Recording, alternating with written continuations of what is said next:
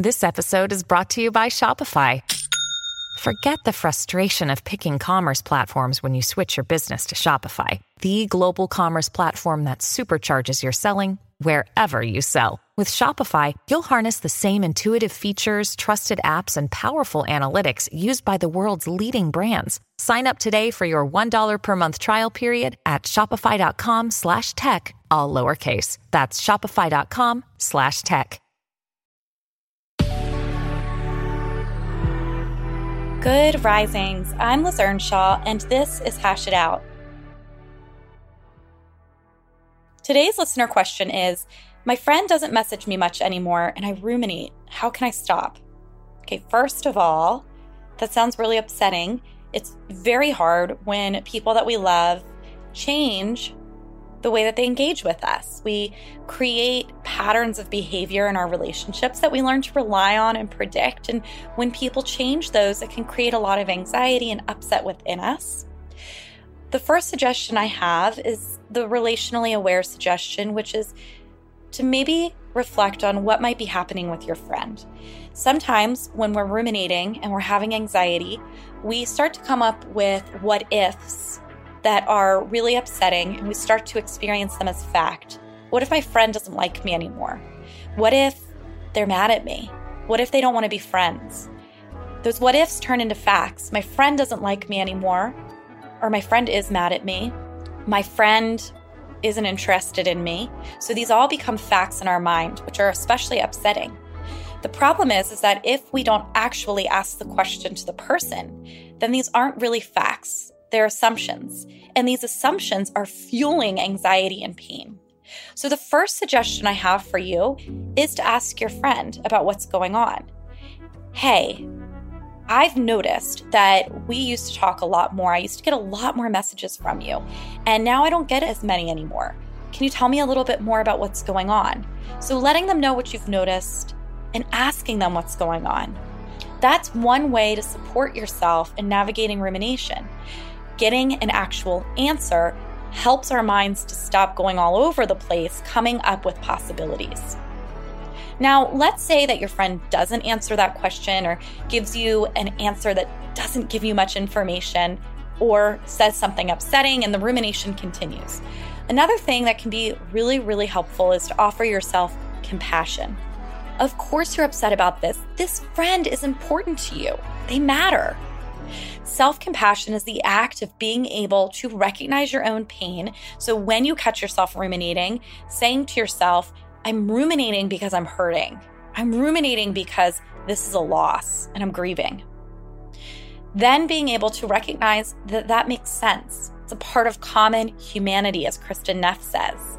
It makes sense that I'm ruminating right now. Anybody who had a friend change the pattern of the relationship would also be thinking about it and upset about it. It's not only me.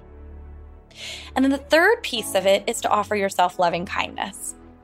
I can see that I'm upset right now. I can see I'm hurt. And I want to give myself some love around that. I want to be gentle with myself.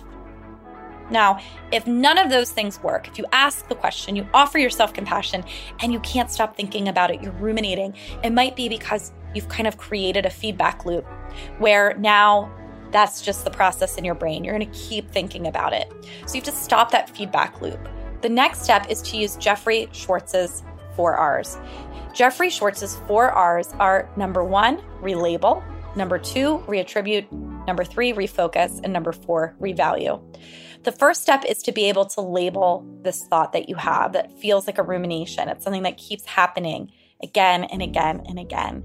So it's being able to say something like, I see this as a rumination. Call it what it really is. Relabeling it helps you to understand that what's happening is it's rumination. The second step is to reattribute. To be able to say something like, this is just my anxiety. It's not me. It's my anxiety. My anxiety is making me think about this again and again because it's upsetting. And then the next step is to refocus. Refocusing helps you break the feedback loop by taking a step away. It's really uncomfortable because your brain wants to ruminate. It wants to think about it. Refocusing is like the no pain, no gain step. So this is where you'll say to yourself, for 5 minutes, I'm not going to think about this, if possible. Instead of thinking about it, instead of looking back at our messages or looking at their Instagram, what I'm going to do instead is I'm going to watch a TV show, draw a picture, or write my journal. The next thing that you can do is you can come back to it and revalue. The goal of revaluing is to be able to look back at those 3 steps you just took and to see what you're feeling now. This is a way to be an impartial spectator, right? It's to help you understand more clearly that you are able to move yourself away from the ruminations and to give yourself some power around that.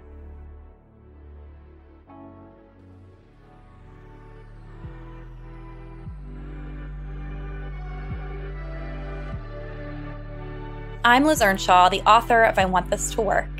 You can find me on Instagram at Liz Listens. Thank you so much for listening to Good Risings. We love to hear from you. Please take a moment to leave us a review.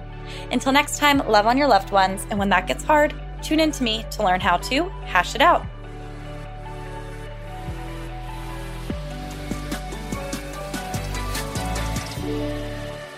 Good Risings is presented by Cavalry Audio.